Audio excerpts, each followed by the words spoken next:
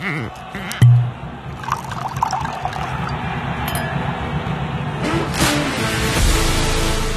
is To The Last Drop. I'm Liam Delcom. And I'm Brendan Nell. It's episode 3, and Liam, it's a big week. We've had shock, horror, total consternation. Everybody upset about 20 minutes of rugby.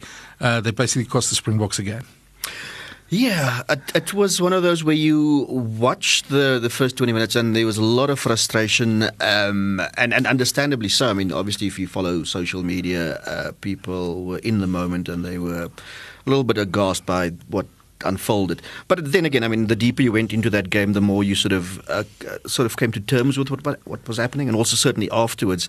And I think the Boks can walk away from that loss having learned not just new things, but things that they kind of knew already, that will maybe need, not maybe, it will need some intervention the closer we get to World Cup. So no reason to panic then, no reason to drop everybody and get everybody else in and or even withdraw from the World Cup. No, certainly not. I mean, if we just isolate certain things, I don't even want to talk about the things that unfolded in the game. If you just look at selection, if you just isolate that for a moment, the fact that again we had this large number of Japan-based players who came back, and it was essentially their sort of first game in a while. 9 in the 23, would fall into that category. It was then obviously quite clear in the Bok performance that dropped off. There's no question about that.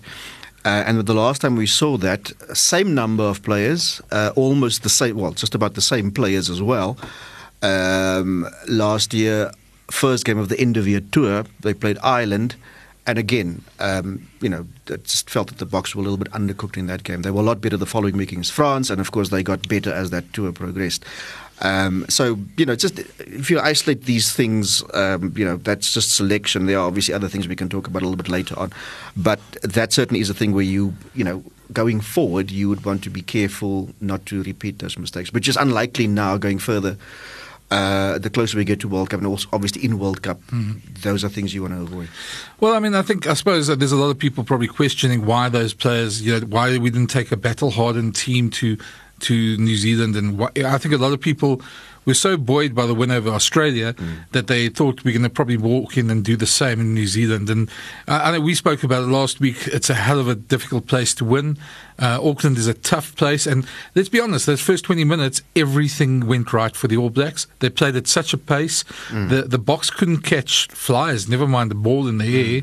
And they ended up just probably their worst 20 minutes of rugby under this current coaching team since 2018. And yeah, I mean, there's a lot of, I suppose, if you want to look for positives, the one good thing is that they could have taken 50. There's a lot of teams that sort of have that start against the All Blacks that, end up, getting demolished. Yeah, although not, if you look at still the quality in that Bok team, you look at the scoreboard and you get a bit concerned, and then you look at the quality and also what was going to come from the bench, and you're like, no, it won't balloon too much. But I take your point. I mean, if you don't play properly, and given the first 20 minutes the All Blacks had, because they were certainly up for it.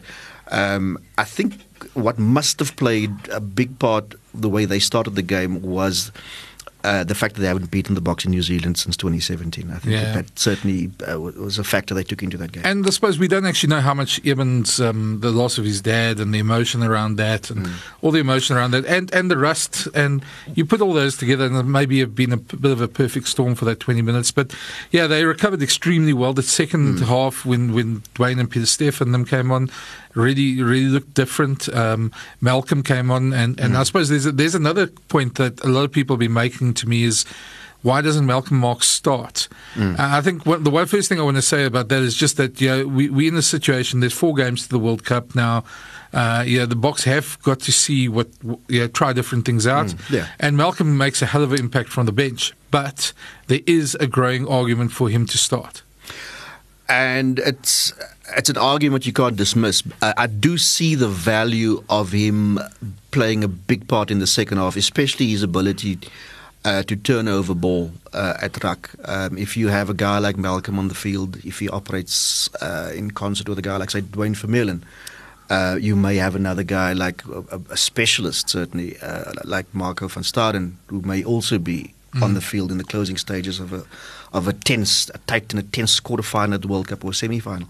I would prefer those guys to be on the field then, and not necessarily in the first 15, 20 minutes. Because if you do a like-for-like comparison with the guys who are likely to be in that 23, I'd prefer them to be there at the death. Yeah, and I think another thing that we should actually mention as well, would it have really made a difference? Because, I mean, if you look at the way the breakdown was reffed, we had a classic French ref situation where, to be very honest, and I know people that say we're going to complain about the ref by bringing this up, but I think any fan on both sides would say the breakdown was a mess. There was no consistency either way. And that sort of, eventually I think the Boks probably were a bit slow to react to that. The All Blacks were a lot better. No player sort of rolled away and got out of the way. And yeah, it became a bit of a free-for-all there. And I think maybe the one concern for the Boks is that they didn't react quick enough to that. Yeah, you would expect guys with that experience to have reacted to that sooner. We've been in that boat before. If you look at previous World Cup exits, for instance, there's that famously the quarterfinal in 2011, I suppose, is probably the best example. But there again, although I suppose in that instance it was what you actually do. Don't mention the war. That's one of those don't mention the war situations. We don't want to talk about Bryce Lawrence now. I think that's... Don't mention the name. I think for this calls for a drink though, and it's about time we open the wine. We've got a screw top here again, and today it does have a rugby theme. We're going to be drinking a Ken Forrester 2018 Renegade. Of course, Ken Forrester is a very, very well-known wines, and what you might not know is that Ken Forrester is on the board of the Sharks. Oh, that's good. Thankfully, it's not a Ken Borland Renegade, because we had him on the show last week, and the mess he created. But yeah, this looks a fantastic bottle. I don't think I've had this before, but I'm familiar with Ken Forrester wines. Yes. So here goes. Cheers. Well, I think the one thing that sort of we all know, and everybody in the Southern Hemisphere sort of knows, but maybe people in the Northern Hemisphere become a little bit... I suppose, blasé about, is that, writing the All Blacks off. And I think the one thing this game showed, and we would always know that, is that the All Blacks are definitely going to be a factor at the World Cup.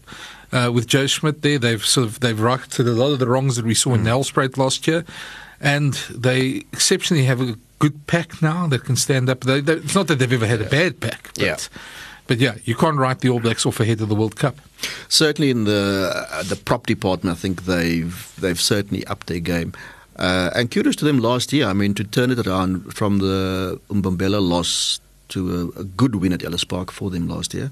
They did exceptionally well, I thought. What we also need to point out is that's now set them on a path where they're 9 games unbeaten, which, going into a World Cup, that obviously... I don't think the Wallabies will roll them over. I doubt that very much. So they'll arrive at World Cup with the wind in their sails, chests out, something they often do when they arrive at World Cup. So let that be. I mean, it's... I think maybe we probably prefer that when there's more, and especially being in France, there's going to be a lot more attention on them as well, being in France's group. So that should be interesting to watch. If you look at the Boks team, obviously this is an off week. They've all gone home. They probably regroup sort of towards the weekend anyway, and started training for Argentina. Argentina did pretty well.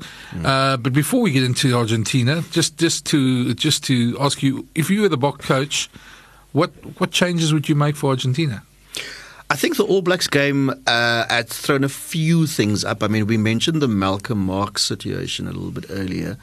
I wouldn't look at the Argentina game at Ellis Park in isolation. In other words, I'd look at it as that game and then the one in Buenos Aires. So if you think like an international coach of a top tier country, you would, after defeat, you would want to right the ship immediately and sort of get the public support.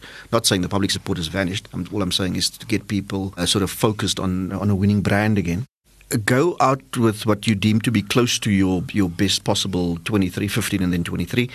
And then for the game in Buenos Aires, which is not a rugby championship game, that's just a warm-up game for World Cup, you can maybe tweak a little bit in that game. That's the way I would look at it. In terms of individual selections, if you look at the team that played against the All Blacks, the 23 I don't think there's a lot you can change. I think whoever starts at Ellis Park would have to almost come almost exclusively from the 23. Well, I actually have a different viewpoint. Knowing that what Jock said on Saturday after the game, that they've almost had the entire squad given a run.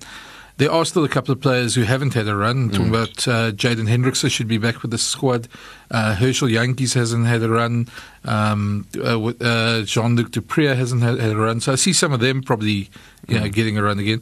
I think we might see a Jean Klein come back into it as well, depending on what the outlook is. If they want to start maintaining momentum and moving forward now, or is this still an experiment? I suppose that's the big thing. Yeah, and also I know they obviously announced their team quite early in the week. If the All Blacks seal the deal against the Wallabies early in the day, then what are the Boks really playing for?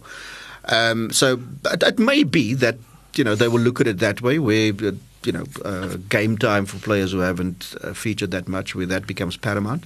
I would still sort of swap it around. I'll still go hard for Ellis Park, and then you can afford to almost take your foot off the gas a little bit in Buenos Aires. But one way or the other, it'll be interesting selection, and also the defeat and the way it happened against the All Blacks in Auckland does beg for a little bit of introspection and sort of they need to interrogate the process that they followed, and whether that was something that they feel comfortable with. Yeah. Over to Australia. I mean, Eddie was busy breaking radios in the box, giving us a lot of laughter and stuff, and also came up with this wonderful quote in his press conference about being a car mechanic, which I can't really see Eddie being a car mechanic, to be honest. Yeah, I remember my first car was a Datsun 1200.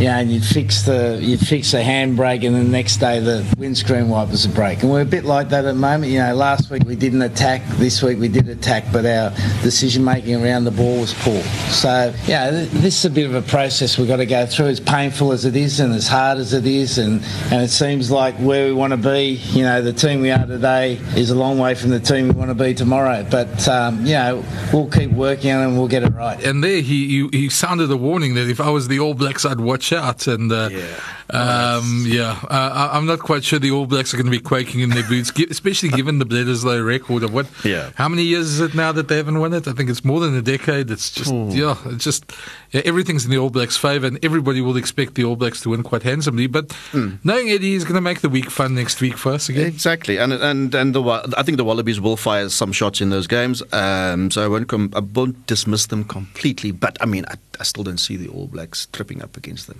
No, not at all. And I mean, kudos to Argentina. And the one thing that's amazed me during that game, and you've got to give it credit to them, and they're fantastic, passionate people. All the Argentinians we know are really great, passionate rugby supporters. And you look at that crowd that they had there. I mean, they almost were louder than the Aussie fans in that stadium, and what a wonderful thing to see. And when they got that winning try, I mean, their celebrations were almost like they'd won the rugby championship. Yeah, if you travel to South America, whether it's for a rugby match in Argentina or a soccer match in Argentina or a soccer match in Brazil, the things you see in the stands is just extraordinary. I think you kind of think we are passionate about our sport, but that is just another level. So hardly surprising what we saw in terms of the support they got there. If you look at their performance as well, I think they've sort of warmed to tight challenges, if I can put it that way. When there's a bit of a scrap to be had when the game is tight, the last few years they've shown that they're up for it. In the last 8 years, I think they've beaten the Boks twice. They've beaten New Zealand twice. They've beaten them in Sydney. They rolled them in Christchurch last year. They've beaten the Wallabies a couple of times. In fact, I think in their last 10 games against the Wallabies have only won 5, and Argentina have now won the last 2 in a row.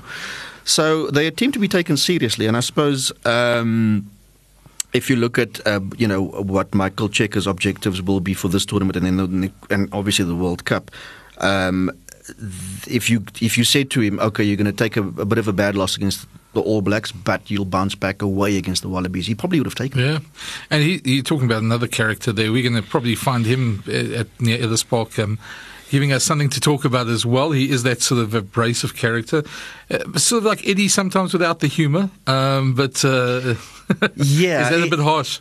No. Michael is quite abrasive. There's no question. I mean, I sort of like his sort of general demeanour. He's very much sort of a front foot sort of coach. He sort of just wants to sort of get the first punch in kind of thing. Yeah. But I don't mind that. And, he always makes things interesting. And given what we do for a living, I'd rather have that than, these press conferences going for 40 minutes and it just doesn't give you anything. The one thing I must say, that we in our business, we get coaches who, when you started question, and if you ever listen to press conferences, listen to those things, where you ask them a question and they start like way back, like 2 years ago when they started their tenure, and they take you through the whole process in about 5 minutes, and then eventually get to the question that you asked. Not Checker. He's straightforward. He's the guy in the bar who wants to shout back at you, and it's good. It's good fun. I must admit. Speaking of which, the Ellis Park test we heard this morning. We just checked. It's not sold out yet. A lot of the cheaper tickets have been sold out. But there are some Class A and B tickets still available, 850 and I think 1,200 rand. Is it class or category? It could be category. Sorry, probably category. Class sounds a bit classist, egalitarian, or what I think is the word I'm using. But they are available. Please do yourself a favor. And the one thing they keep on saying to everybody, which buy them at Ticket Pro, which is the official suppliers, or at the stadium office. Please don't go buy them at Viagogo. I think the thing is, there's been a lot of sort of piracy and stuff there, and your tickets may not be valid. So if you're going to go get them at Ellis Park or on Ticket Pro. And there's still a couple of, and it's going to be a great occasion. The last time the Springboks play in South Africa before the World Cup, it's worth going to watch. Absolutely. I think Argentina will, whether it's at altitude or at the coast, they're going to give it a good old lash. So the Boks will be tested in that game. This is a very nice wine, by the way. I haven't actually tucked into it since that initial sip. So. You behind you a bit there. You saw like the Boks in the first 20 minutes. I'll catch up, don't worry. There's, of course, another bit of news this week as well, which I've got a lot to say about, but we probably don't have enough time in that. It was a certain Mr. Johnnie Sexton who got a 3-match ban for telling Jaco Paper he's a effing disgrace. I'm not sure if we can swear. We could have probably said the whole thing that he said, but and several other things, and approaching him and sort of being intimidating towards the match officials. And okay, I mean, the first thing I want to say about that is, it seems like it's a ban tailor-made to get Johnnie Sexton to the World Cup. That's the first thing. Second of all, you can't be serious about combating abuse of referees and refs in rugby, and then you go and give it decisions like that. Dylan Hartley got 11 weeks for telling the ref he's an effing disgrace. Carl Sinclair got two weeks for saying, "Are you effing joking?" to a ref, which was obviously not intended as intimidating as Sexton. And what makes it even worse is Johnnie Sexton wasn't even part of the matchday squad. He was in a suit, and he shouldn't have actually even been on the field at the stage it happened. Yeah. But they've let him get away with it. And you got to say, what does that say about rugby's values? Yeah, I think the disgrace in this instance is probably the ruling. Yeah. You bring up rugby's ethics, or whatever you want to call it, its ethos. Rugby's always prided itself in that. If you go to World Rugby, their charter, if you go to even Ireland's charter, the things that they hold dear, the pillars that sort of uphold their game, which they list as respect, integrity, inclusivity, fun, and excellence.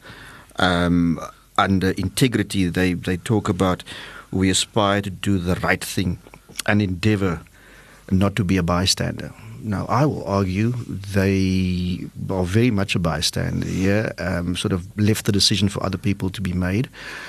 In fact, I'll probably venture a bit of a guess here and say given the fact that World Rugby is based in Dublin, you could make the argument that some of these decisions may well be influenced by them. Yeah, I mean, look, it is an EPCR decision, so it's not a World Rugby decision, but the head of the disciplinary committee is the head of World Rugby's disciplinary committee as well. It's also the same guy who gave Rassie a 9-month ban for his video, which... whichever side of the fence you are on that one, whether you think it's justified, it's just been quite ironic that the same people defending Sexton are the same people who crucified Rassie. And you can't really have it both ways. At the end of the day, he was extremely lucky, and it's very hard for anybody outside Dublin or outside Ireland, who obviously have a bias to have it see him play, that you sort of wonder if this is a travesty of justice and if it's tailor-made to make sure Sexton has his swan song.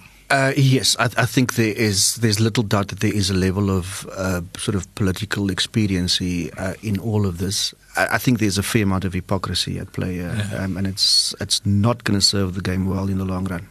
I think the one thing we also got to realize is, there was a big thing about Ben O'Keefe getting abuse from fans and totally overboard. Wayne Barnes after the France game last year, another one, and a lot of what you do sends the message to fans. And if a player can stand, who's not even part of the game, and go tell the referee he's an effing disgrace and get away with a 3-week ban, which you got to wonder, he's injured. He probably would have played a part in those 3 games. How big a part is still debatable. Well, if you look at his playing record over the last 2 seasons, I mean, he's been used sparingly and understandably so. The man is 38. I think he played a total of 500 and odd minutes, maybe 520 over the last year for Ireland. I think the last time he played 10 tests in a calendar year for them, when I say calendar year, season, would have been the 2019-2020 season. So they do use him sparingly, and I don't know how much action you would have seen anyway in these 3 internationals or warm-up games. But yeah, he's certainly going to be a talked about man at World Cup one way or the other.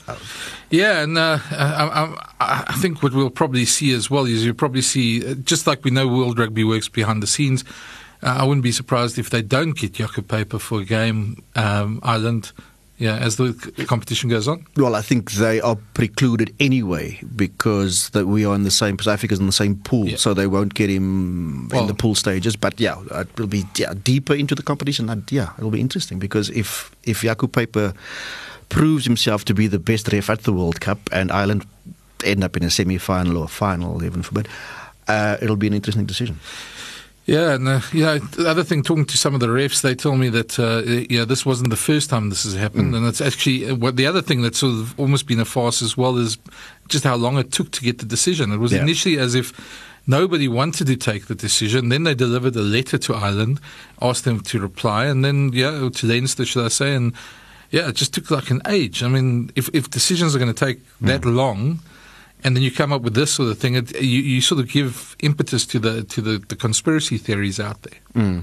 Yeah, I don't want to call it conspiracy theories. I think it's people arriving at well sort of measured decisions or conclusions. Yeah, I must admit, Mr. Sexton is a very, very lucky man, and I don't want to say. I know that we often get say that there's a persecution complex among South African rugby fans, but you got to look at what Rassie did, and you got to look at some of the other decisions. You look at Dave Rennie, who criticised the refs, Kieran Crowley, who had a full go at the referee after a test last year, and nothing happened to them. And you sort of wonder, is the playing field level? Yeah, look, I mean, I'm all for trying to get the best players to play in the biggest tournament because that is the stage on which they have to perform. But then they need to play ball. They need to hold up the end of the bargain. And rugby is a game steeped in tradition and value, and that's something that needs to be upheld. Well, we thought it was going to be an interesting week. I don't think we ever thought it was going to be this interesting. And there's been so much. We could probably fill 3 of these episodes with everything that we could have talked about. But for now, we're going to sit back and we're going to enjoy the Ken Forrester wine. And please go and have a look. Go and subscribe to this. It'll be on Spotify, Apple, iTunes, Google Podcasts, I believe, and Amazon and Iona.fm. Have I got them all right? Oh, I do. Geez, I did my homework. Anyway, that's enough for episode 3. Thanks for listening, and catch us again next week this time.